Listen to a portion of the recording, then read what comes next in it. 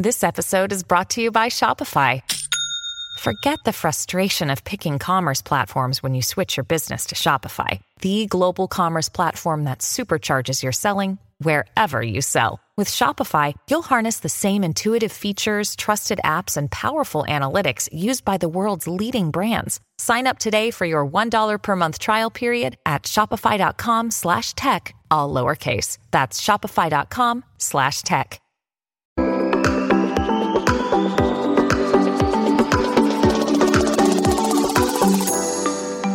Hi everyone, welcome to the Tech Entrepreneur on a Mission podcast. My name is Ton Dobbe and I'm the founder of Value Inspiration and the author of The Remarkable Effect. I envision a world where every B2B SaaS startup succeeds because they're creating software that customers would miss if they were gone. And here's why. Research consistently shows that 90% of all startups fail, and that's bad. What's worse, however, is that 75% of SaaS scale-ups fail, companies that are supposed to have product market fit. Far too few scale-ups create the traction they aspire for and fail for the wrong reasons. And I believe this should stop. And hence I created my business. And the goal that I have with this podcast is twofold. First, to inspire new forms of value creation by sharing compelling ideas and stories about the potential that we can unlock when technology and people blend in the right way. Secondly, share experiences from tech entrepreneurs like you about what it requires to create a remarkable software business and how to overcome the roadblocks to do so. The guest on my podcast today is Emil Jimenez, founder and CEO of Mindbank AI. Mindbank is a platform for you to create a digital twin of yourself. We want to make a platform for people to bridge AI and move humanity to what we call AI-enhanced humanity. It's not about the metaverse, because the metaverse is all about living in another place. We're more concerned about this verse. How do I take the AI and data and all the science that we have to make me or make you a better person, help you in your personal development, and ultimately store your wisdoms. How much wisdom and knowledge is lost when people pass away, especially in family wisdom. So now we have the technology to not only learn about ourselves and optimize ourselves, but also that wisdom could last forever and add value to your family forever. And that's really building this database of humanity. He's a marketing expert with over 18 years experience working on global campaigns. He started working in the communication industry as a web designer in New York City. In 2009, he opened Passion Communications in Prague with the vision of building a brand empire for himself and his clients. Since 2020, Emil set out to produce the most transformational idea of his life. This became the birth of Mindbank AI. It's a company that's on a mission to allow humanity to go beyond their limits and live forever through data. And what started as Daddy's quest for immortality has expanded into something bigger for humanity, because the next personal computer is you. That inspired me, and hence I invited Emil to my podcast. We explore how observing his little daughter sparked an idea that turned into a vision that could potentially solve some of the world's biggest problems. Preventing mental health issues by increasing mental strength. Providing education and access to expert knowledge for those that need it most. New ways of knowledge monetization. And even immortality. Emil shares the insights from the journey that he's been on, bringing this from idea to reality. And in doing so, he explains his secrets to create a software business that we would miss if we were gone. Now, by listening to this podcast, you will learn 4 things. Firstly, why having an eye for what matters, and in particular for the things that we would miss if they were gone, is a fantastic source to spark meaningful innovation. Secondly, that even if everyone is blown away with your big idea, is not a guarantee that funding will flow in. So his advice, never underestimate this.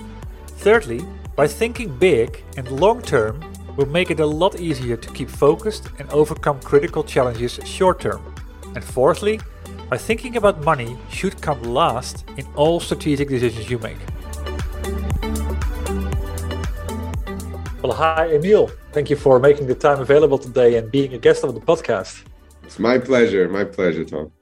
Well, it's one for me as well, to be really honest. I'm always on the hunt, as they say, for cool stories about the technology and what technology we can use to make people better. I think that your product is definitely in the category of that and pretty bold. So we're going to talk about that in the following minutes. But just to kind of introduce yourself a little bit, not who you are or like what defines you. If you were to describe yourself in 2 or 3 words, what words would you use? I would say it in, I guess, a few words is passion, power, persistence, and peace. Oh, That's literally my family motto, by the way. That's why I know that. Over time, I've developed this sort of shield in my head. You have these, heraldry, and passion, power, persistence were the 3. And then recently I learned the 4th one, peace. Peace is never a bad one to have. Yeah. And especially when times get rough. And I mean, of course, the past period has been rough for a lot of people. And then the worst thing is to end up in a fight. I like them. But likely there's a couple of them that will kind of, come around the whole storyline. Yeah. And also peace with yourself, that's another thing. People don't find peace within themselves very much. We always look at peace as a external thing. But peace starts from within, really. You have to find peace within yourself first before you can try to extend it somewhere else. Yeah. Well, that's maybe a nice bridge towards the topic. So you started your company Mindbank in 2020. Maybe that has to do something with getting that story and that peace inside yourself clear. What's the big idea behind it? So Mindbank is a platform for you to create a digital twin of yourself. We want to make a platform for people to bridge AI and move humanity to what we call AI-enhanced humanity. So by taking yourself out of this physical world and putting yourself into a digital twin, you can then visualize the problem. The best way to describe it for me would be kind of like creating a Google Analytics dashboard that is you, and learning from that and understanding that and optimizing that, right? It's not about the metaverse, because the metaverse is all about living in another place. We're more concerned about this verse, how do I take the AI and data and all the science that we have to make me or make you a better person, help you in your personal development, and ultimately store your wisdoms. How much wisdom and knowledge is lost when people pass away, especially in family wisdom. So now we have the technology to not only learn about ourselves and optimize ourselves, but also that wisdom could last forever and add value to your family forever. And that's really building this database of humanity. Nice. I like the topic. I mean, AI enhanced humanity, big one. But definitely, because it is like your digital twin. I've heard about it a lot with Industry 4.0 and having the digital twin of the machines and being able to program them and to make them behave in a different way. But I've never heard about the story if you turn it around. Well, it began in manufacturing, like you said, manufacturing, architecture, and if you're an engineer building a manufacturing line or a building, you want to run simulations on that before you put people in it, I hope, right? So there's a fire, earthquake, or something like that. We have the ability to simulate all of these situations. Now we have the ability to do that with the human person, right? Uh-huh. The challenge before was getting the data of the human into a format that is accessible, right? That challenge is gone now with 5G, wearables, and mobile technology. That's true. That's why you call it Mindbank. Exactly. So what always interests me, well, first of all, what is the big problem that you saw? What sparked the idea? Well, the beauty of this is that it was inspired by a 4-year-old. My little girl. She was 4 years old at the time, and she was playing with her iPad. And for the first time, Siri pops up on her iPad. And she asked me, "Daddy, what is this?" I said, "Honey, this is Siri. Say hi, Siri, and ask her a question." So my little girl thought for a second, and she says, "Hi, Siri, do you have a mommy?" And then she asked Siri, "Siri, do you like ice cream? Show me your toys." So she started asking Siri a bunch of questions. And similar to if she met a little girl in the playground, I guess. And as the conversation, if you want to call it that, progressed, she was laughing and having a good time. And she said at one point, "Siri, I love you. You're my best friend." And that's where the psychologist in me kicked in. I have a bachelor's degree in psychology. My mom is a psychologist. So I've kind of been in this world, pretty much all my life. You can literally say all my life, because when she was in Columbia University, she was pregnant with me. So I guess you can say I have a master's degree in 1979 from Columbia University. So when my little girl says, "Siri, I love you. You're my best friend," I noticed immediately there was a change in perception. It went from a transactional relationship, show me your toys, do you like ice cream, to I love you, you're my best friend, right? There's an emotional connection there. Exactly. So that's a fundamental shift, right, in a relationship, right? You can look at your life, typical relationships, like give me this, thank you, goodbye. Or, hey, how you doing? I love you, you're my best friend. So there's a fundamental shift there. And then I started thinking about what is her world going to look like when she's my age? I went in a little future mode for a few seconds. And I started thinking, there's just so much going on. When she's in her 40s, her life is going to be so radically different from ours today. Yep. Yet ultimately, Siri is just an interface to some database, right? And that's started thinking, okay, how can I become that database? How can I upload my wisdom, my thoughts, my mind, my love for my daughter so that she can always access daddy, even if I'm not alive? And that's where the idea of Mind Bank came about. How can I store my consciousness so that my children and my children's children could extract value from that? Ultimately, though, in the process, I realized that it's probably very valuable for me as a user to extract value from that data today, right? How do I then learn about myself? That's kind of where it shifted from, let me focus on the future and, immortality and stuff like that, to, wow, how can I use this technology to optimize myself, to understand who I am, to document my mental state and see like a dashboard of what's going on in my mind? And that's how it's kind of shifted from this immortality bit to really, it's much bigger for humanity, really, It's quantifying what's in your head somehow over time. Yeah.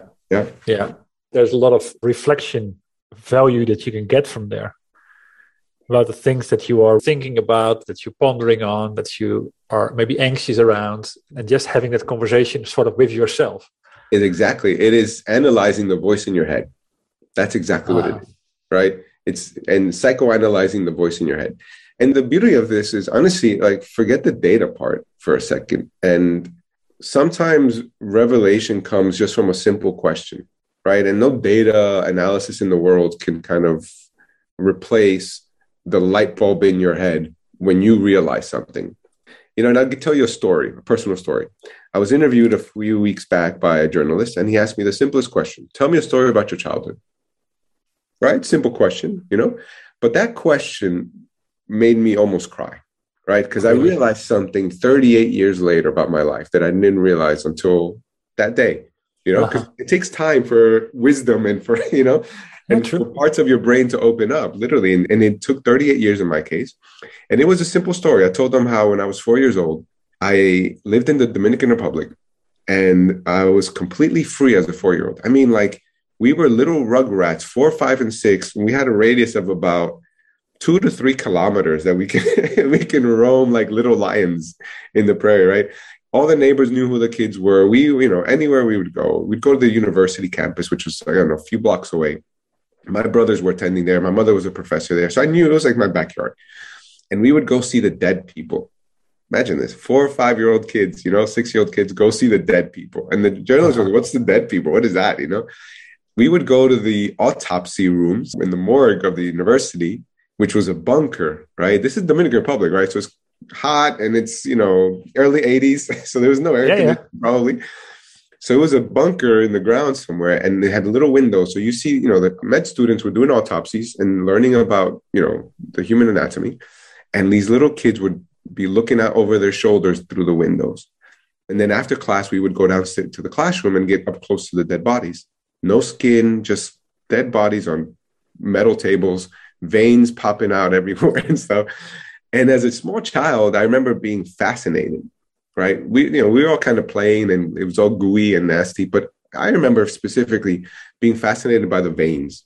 It was just like an intricacy, like a maze kind of thing. And it was really interesting to me. And then that's when it hit me in that interview. I was like, wow, I just realized that in that room at 4 years old is where I fell in love with science. Exactly. And I was like, wow, even now I'm like getting goosebumps, because it's just like, who would think that this little 4-year-old kid, like wearing shorts and a t-shirt and flip-flops, Sure. Looking at dead bodies with a bunch of other little rugrats would kind of be inspired 38 years later, It is. And it's just crazy. That's just the beauty of life, really, So I think that's the beauty of the platform, that it'll allow you to self-reflect in those moments and discover things that you didn't realize before. And that's not data. That's love, right? That's just... Yeah, exactly. That's raw emotions as well and so on. What do you believe is the opportunity if the product is used by a lot of people around the world? Oh, there's massive amounts of opportunity. I can go, let's start with step one, right? Which is, can we move the entire healthcare industry from healthcare to self-care?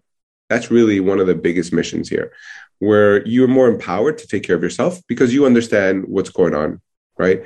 You can use this data, and your healthcare professionals can use more data to take care of you and ultimately give you better service.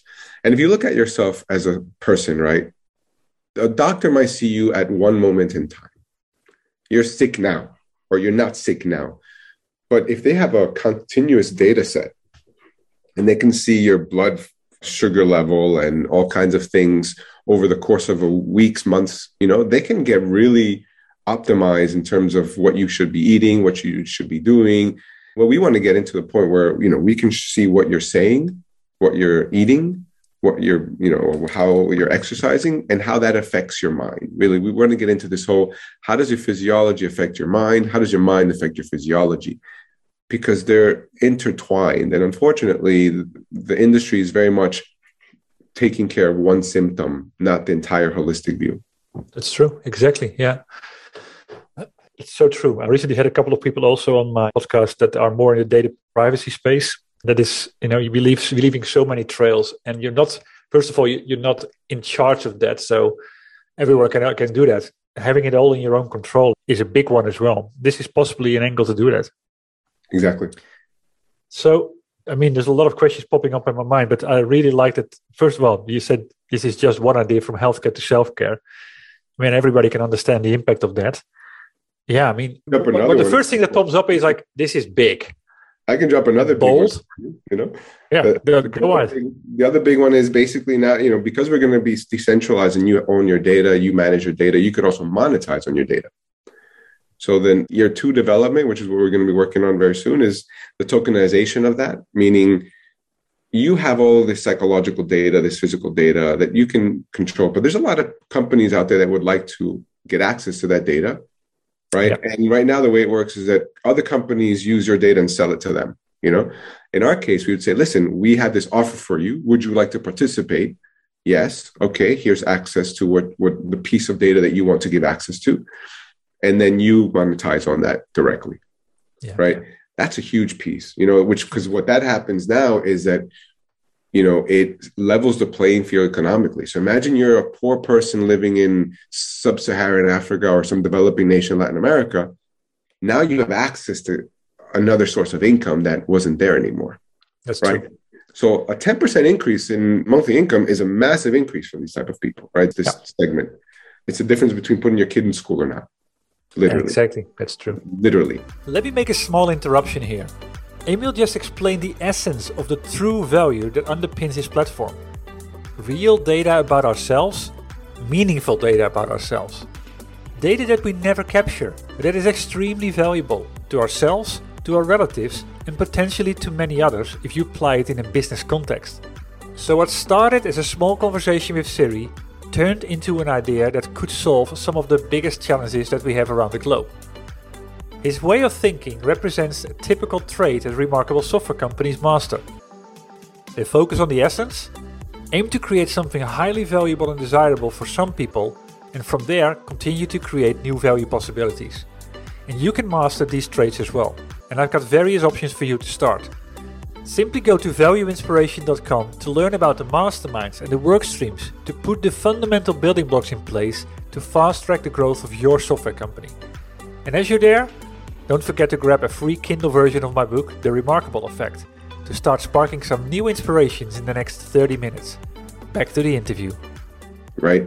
So that's another space that you want to get into. And the last one, when it comes to education, one of the biggest fields or the issues is access to information, right? Access to the right information. So, one dream I have, this is a bit further down the line for sure, not focused at this particular moment, but, my grandparents were farmers. My grandfather barely knew how to read, right? When my mother was born, they didn't have a ground it was a dirt house, basically, right? So there was no ground. So you put a context to this. She was the first child to survive, right? There's a lot of things going on here, so you can put some context.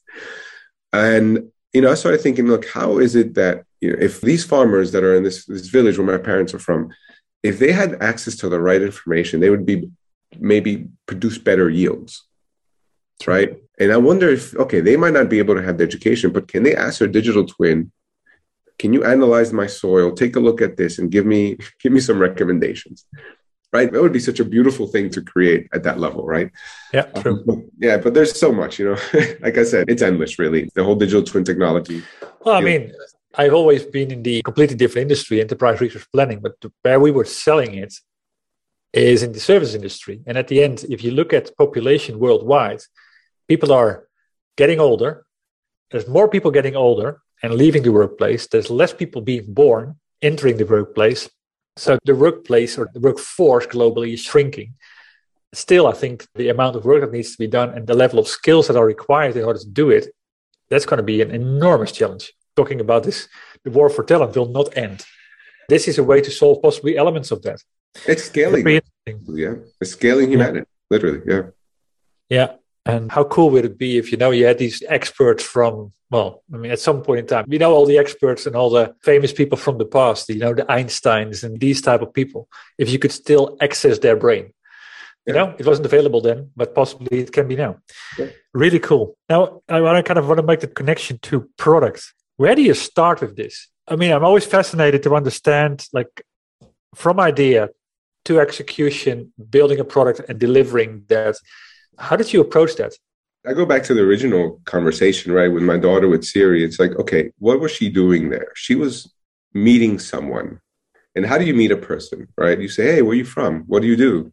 What experiences you have? What do you like? What do you dislike? And you ask a series of questions to create a knowledge graph of that person mentally, right? And so you start understanding their philosophy, their attitudes towards certain subjects, their skill sets, their strengths, their weaknesses. So I approached it very similarly in the sense of, okay, I will develop this platform where it just asks you a number of questions. I will worry about the AI later, because the challenge is getting what's inside your head into database. That's the challenge, right? And the data that we have available on us is like, okay, we could have grabbed your WhatsApp chat and pulled it in, but that's not true quality data. We don't know how you met your wife. There's no real emotional texture about any information. There's very transactional information there, right? But if I ask you questions about your philosophy, about life on our platform, you have what's called a lot of emotional texture in your answer. So we can capture a lot of emotional insights, psycholinguistic insights that is much more valuable to your digital twin than, I don't know, what you had at McDonald's last week, right? There's no value to that. True. So that's how we first approached it, right? What is the lowest hanging fruit and what is the most human way to connect with someone, which is just have a conversation, talk, ask questions. And at this particular point in time, we're even very simple. It's like you just speak to it and you get feedback, psycholinguistic feedback from it. Keep adding it and you'll start seeing more holistic view of what's going on in your mind, different time periods. Our next step would be much more conversational in nature, where you feel you're having a conversation. And I'll drop a little hint here. It's going to be a conversation with yourself. So we're working on sounding and talking like you, literally. Oh my God. So that's a little R&D project, hint, but that's going to be exciting if we crack that one for sure. And you could obviously, I personally hate my own voice. It's one of those things, I'm sure you as a podcaster and, you're probably used to it, but every time I hear my voice, I'm like, oh, it sounds so stupid. That's right. And it's interesting where it's going for sure. Yeah. Yeah, I mean, I like that approach. Actually, I'm currently working on the podcast with the CEO of a company called, it changed in the meantime, Legal Monster. That's how it started, Stine. And she said, in order to kind of make the biggest difference, we also started with, okay, where can we make the biggest difference? And that's what I'm always looking for. I mean, I wrote a book, The Remarkable Effect. What if you said yes to or no to in order to create something that people will talk about? How did you embody that in the product? Yeah, I think, like I mentioned before the call here, where we were discussing, I got this idea in January 2020, before COVID, before anything, Yeah. And for the first 8 months before we incorporated in August, I was just speaking to people much smarter than me, right? So I had the huge opportunity that at the time I was finishing off my executive MBA. So I had access to, top professors from IESE MBA in Barcelona. I had access to the guest speakers who were, chief information officer for Siemens, for example, right? The whole session was about digital twins in manufacturing. That's where I was like, that's what it's called. I'm going to call it digital twin. Yeah, sure. That's exactly what it is. And then, so, it was one of those situations where I reached out to him and say, hey, after the class, hey, can I pick your brain for 15 minutes? And it ended up being an hour and a half call. The one thing I would always do is there anyone else I should speak with? And they would recommend one more person. And over the course of 8 months, I was meeting and talking to so many people and, I guess subconsciously building my board, right? So I ended up speaking to a gentleman who built Siri.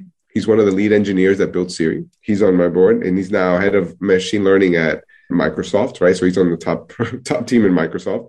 Another gentleman's a member of National Academy of Sciences, who's an anthropologist who studied social networks in the 50s and 60s, Yeah. Another massive brain, author in NLP technology, the chief information officer for the Department of Health and Human Services in the United States.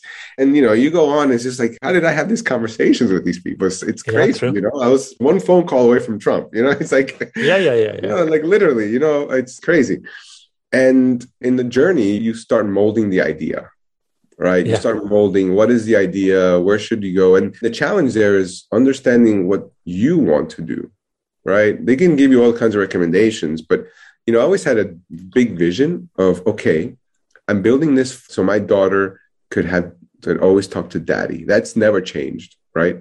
Now, what is the engagement factor? What's going to get people interested in participating in this today, right? And that's where the health side of things came in, where, okay, wow, there's a lot of psychological data that's very valuable. People don't self-reflect. People don't think about, you look for so much self-worth, let's say, or you're by like likes and all kinds of things, but people forgot to just look within themselves for these answers, right? So I saw that, it's a really interesting platform for self-reflection. We can use like the psychoanalysis so that the person or the psychologist or the personal coach can get data about their clients, right? Because it's hard to quantify a psychologist's improvement or a personal coach's improvement, right? It's very difficult to quantify that. True. And I think we have that answer with MindBank. We can quantify it, right? So there's all these things. And ultimately, the whole mental health space is massive because there's a huge need in it. I like to call it mental strength more than mental health, right? Where at this, build the mental strength so that you don't need a mental health professional. That's true. Right? That's the goal, at least. It's a bit like training a muscle. Your brain is a muscle, right? You need to train it. And the last bit, quite honestly, came, obviously in the course of things and course of life, but it took a very tragic turn recently in my own personal life because my ex-wife passed away recently from mental health issues, like a month ago, literally, right? Oh my God. And we have a 6-year-old daughter, if you can imagine, right? So that 4-year-old is now 6-year-old without a mommy. Yeah. And what if? Exactly. It was complete shock. And if we were 2 months earlier with MindBank, what if she would still be alive? That's the kind of thing that's going through my head as well. Oh. It's also, that's where when I mentioned the power, passion, persistence, and my ex-wife taught me peace, right? That's the last one, right? The last piece of that puzzle, that you have to be in peace with yourself, be in peace with life, really, and move on and try to move on, right? So one of the things we're going to implement is what I call the Yana protocol.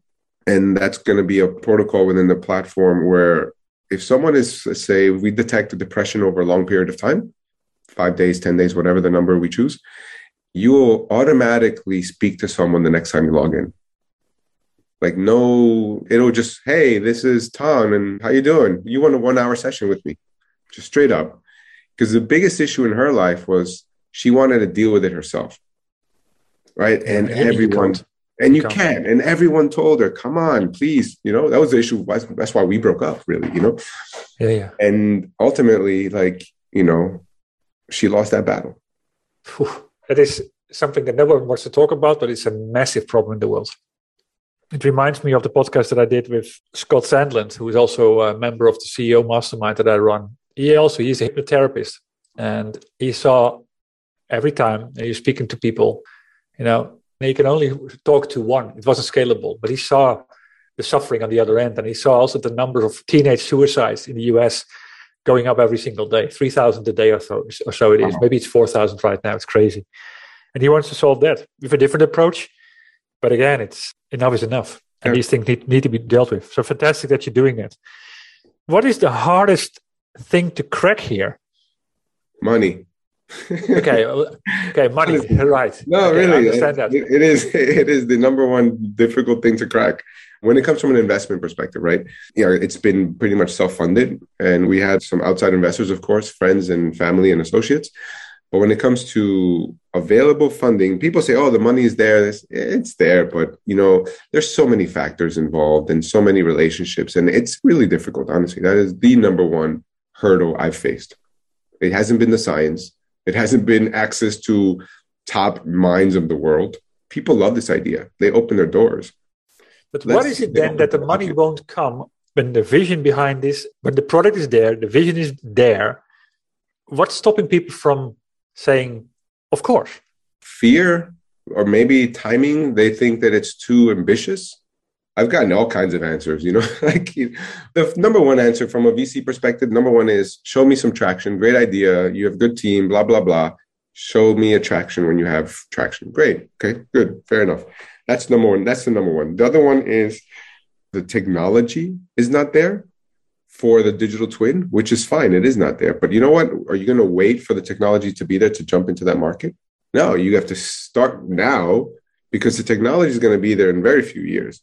And what data set will people use to start building this digital twin? Their WhatsApp chat, their Facebook chats? No, it's going to take time for you to put your life story onto another, to the cloud. It's not a Sunday afternoon. No, exactly. So I think that's some other things I'm hearing, but I'm pretty confident we will get what we need. But it's one of those things where I've been on this for 2 years, right? It's gone, and that's the number one challenge for sure. Yeah, I understand that one. And looking from the lessons that you learned over those last 2 years, what would you do different next time? Or what would be advice that you know now that you would have liked to have had back then? I think I was a bit naive thinking that I would get funded sooner. That's for sure. Because I was thinking, okay, this is such a good idea. I've got a good team, That didn't come in. So the other one I learned recently was that it was something I've always, I always live my life what I call cautiously optimistic. I'm always cautiously optimistic. I don't believe it until it's done. So, I learned from an investor situation where they were like, yeah, we're doing the due diligence. Yeah, we love you. We love you. We love you. Everything is great. And then a week before we launched, they're like, oh, we're going to step back.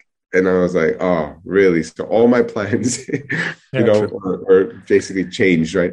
So these are things that are part of life, I think, honestly, those are the only things, because everything else, when it comes to the science and when it comes to the team dynamics and, whatever problem we might have faced, it's part of business. That's just, I've been in business enough to know that that's just part of it.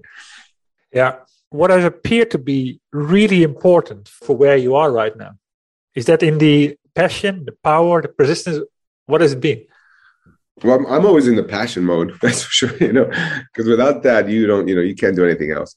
So in terms of where we are right now, I think we're in the power mode, I would say, because we're now, okay, we've got the product. It's like in minutes, it's about to launch. We're just fixing a few little things.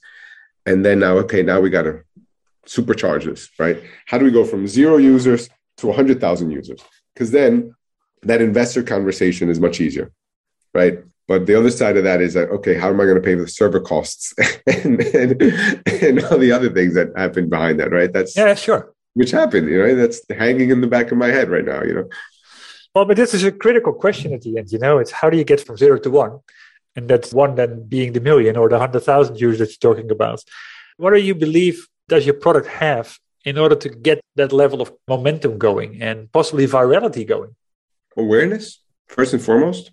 That's why we're on the show, really. Awareness is a key factor because for example, just from a metrics perspective, we have almost a 1% conversion of people that land on our website.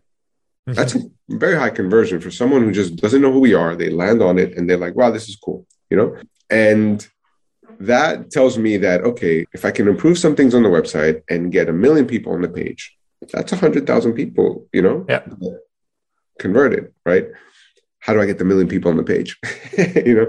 That's the part, maybe it's a marketing problem at that point, right? And then also from a product perspective, we're always improving the product. I'm never happy with what we release, never. It's always like, I'm always like, I wish we could do this. I wish we could do that.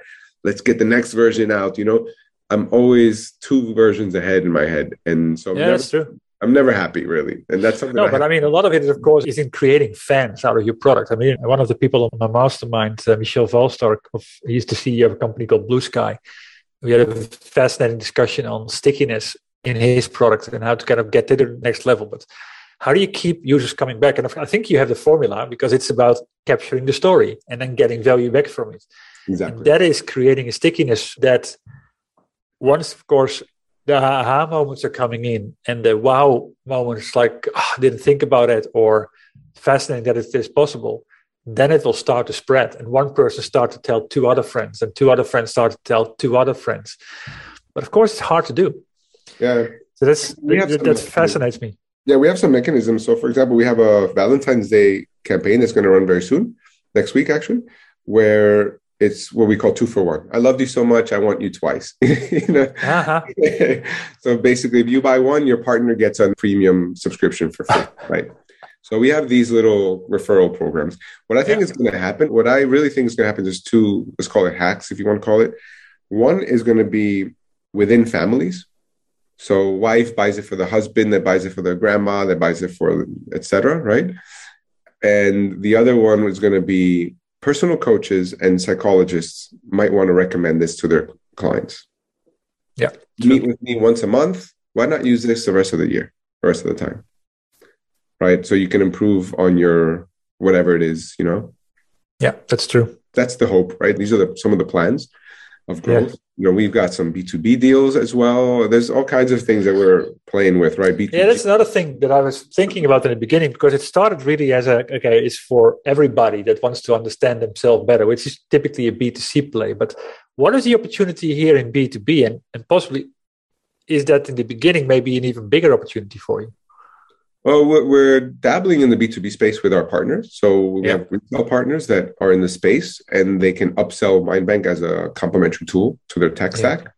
So, for example, one such deal is a mental health practitioner platform. So if you're a personal coach or a psychologist, you have a profile on this platform, and people can book a session with you. Their clients are B2B clients that give this as a perk to their employees, right? Yeah. So as an add-on, they can buy Mindbank for the employees at a discounted rate, and all the employees can have time with a professional plus time on the Mindbank app. Yeah. That's a B2B play that's in our hands right now. Yeah. Yeah, there's so many things coming up. There's the whole expert economy. People are becoming experts. And this is, like you say, a way to monetize yourself. What I'm interested in is, how does the healthcare industry pick this up? B2B, right? Talking about the mental health space, mental health professionals right now are inundated. They don't have times in their slots, apparently, right?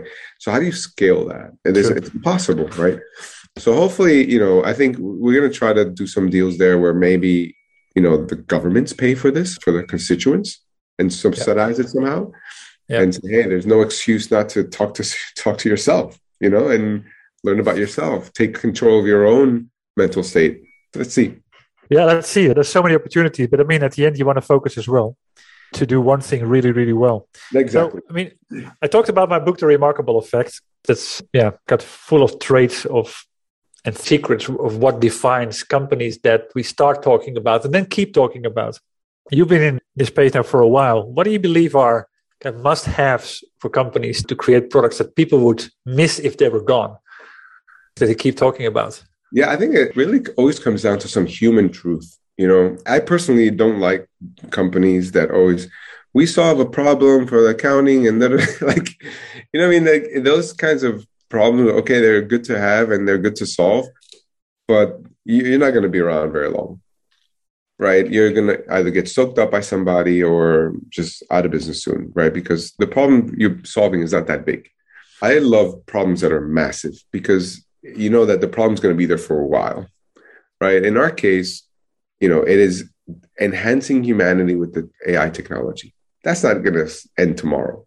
No. And then it's scratching the surface. Yeah, literally scratching. I think we're like tippy-toeing into the waters right now, of this vast ocean that's ahead of us. And honestly, my measurement of success is when this technology is on another planet. That is literally what I tell everyone. But that's when we can high five.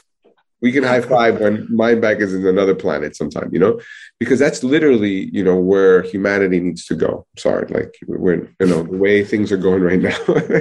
Yeah. It's got to be there. If you think in those terms, then, I always like to think in very long terms, because any challenge you get in your way is just a hiccup on a part of, like, in this long journey, just a tiny hiccup on the way. So I think that there's a lot that can be done there. Yeah, I can completely understand that. And we're not finished there. I mean, this is what I've been sort of talking about for 4 years now in my podcast, like human enhancing technologies. When technology and people blend in the right way, that people actually become better versions of themselves, create a bigger impact. This is a fascinating example of that again. I see that we are getting towards the end already. So out of kind of related to this maybe, but the question I initially asked about how do you create a remarkable software business, and I love your thing about human truth there. And that's possibly also something that people need to reflect upon when it comes to, like, what are they communicating on their website in terms of, removing the bullshit and addressing something that's real. Features. But let's be honest, sometimes these B2B companies, they're selling a feature to some person somewhere in some procurement office. It's like, I need to solve this problem. Okay, there you go. Thanks. There are other companies that are trying to solve bigger human challenges. How do we get man on the moon or the Mars, or how do we solve cancer or something? I think I'm always looking for those companies to inspire people, because those are the ones that are going to last. Exactly. That's possibly the question that I want to ask right now. So from all the key lessons learned in your life, and I mean, you started already passion, power, persistence, peace. What are tidbits of wisdom that you've gained, and what would be a do and a don't that you would like to give to other people aspiring to create a technology business like you do? I would say think in very long terms. Don't think about the money. Like, if you're trying to get rich, like, do something else, go to banking or something, think about what do you want to leave as a legacy with your business, and then work your way backwards. Right. So in my case, it was like, okay, how can I build this for my daughter? Right. I kind of went in that direction, worked my way backwards. But then I went even a step further. Right. And I was like, okay, how can this digital twin help humanity on another planet, help us travel interstellar? I went that far because, like, physically, we're not going to go to another galaxy, but our digital twins can. Right. Like, as an entity, so I went that far, and I went backwards, and I started working my way back to, okay, how does this apply today? I know where we want to go. I know the 100-year plan, but let me take a step back and let's go year one, And I think once you do that to yourself and you have a really, really big, ambitious plan, and then you start working your way backwards, two things happen. You plan better, and then you have a bigger goal in mind internally that keeps you focused. And we ask a very simple question when we look at features and things like that, is like, does it help humanity? Literally, that's the only question I ask. Is this helping humanity? Yes or no? It's that simple. And if you can answer yes to your answer, then okay, let's look into it. Literally, when we do our analysis of features and roadmap and stuff like that, that is number one question. Number two is feasibility. Is it technically feasible? Number three is there ROI? Is there money in there? The last thing we care about is the money. Really, from that perspective, because money will come, people will come, that'll happen. But feasibility, first humanity, feasibility, and finances, right? Those are the criteria. Yep. I mean, these are the best reasons at the end to validate this, and you did it in the right order. So kudos for you, and that's what I can only amplify. So final question. If there's anything the audience can do for you, what would be your big ask? From an audience perspective, it's very simple. Log on, download the app, use it, send us feedback. And if you like it, buy it, share it. And that's simple as this. That's all. We just need users and we need evangelists. We need, I'm like Jesus. I need disciples, I need my disciples to go about the world and spread the news of, news of Mindbank. That's the only thing I need. And if there's any VCs listening, then of course, we were always open to a very smart strategic investor that can help us grow and is in it for who has a long-term thinking as well. Perfect. Well, this was fascinating, Emil. Thanks for sharing the story. It is fascinating. I mean, I'm impressed with it. Good luck on the journey. Good luck on the mission. Thanks for sharing the wisdom that you've gained so far. Where can people go to find out more, to find your app? How can they find you to say hi? Sure. I'm on LinkedIn, so you can definitely reach out to me there. The easiest is emil@mindbank.ai. You could also go on the website, mindbank.ai, and see more information about the company, the team, the product, and anything else in between. And obviously, we have some offers coming up, so there's always some offer on the page to entice conversions and downloads. So that's it. Very good. Well, thanks. And this ends my conversation with Emil. I hope you enjoyed it. And if so, please leave a review on iTunes. And if it inspired you, please share it with other tech entrepreneurs on a mission that you have in your network. Other than that, thank you for tuning into this podcast. I had the honor to speak to Emil Jimenez, founder and CEO of Mindbank AI. As said, the goal that I have in this podcast is twofold. Firstly, to inspire new forms of value creation by sharing compelling ideas and stories about the potential we can unlock when technology and people blend in the right way. And secondly, share experiences from tech entrepreneurs like you about what is required to create a remarkable software business and how to overcome the roadblocks to do so. Before I close, I have 2 more comments to make. If you know other tech entrepreneurs on a mission that have a story worth sharing, please send me an email at ton.dobby@valueinspiration.com. Building the momentum all starts with revealing the ideas. And that starts with you. And if you want to know more about my book, or you're interested in joining the Remarkable Effect tribe, please visit my website at www.valueinspiration.com. Thanks for tuning in. And you could do me a big favor by rating the podcast on iTunes or provide me with your feedback directly. I'll see you shortly on a new episode.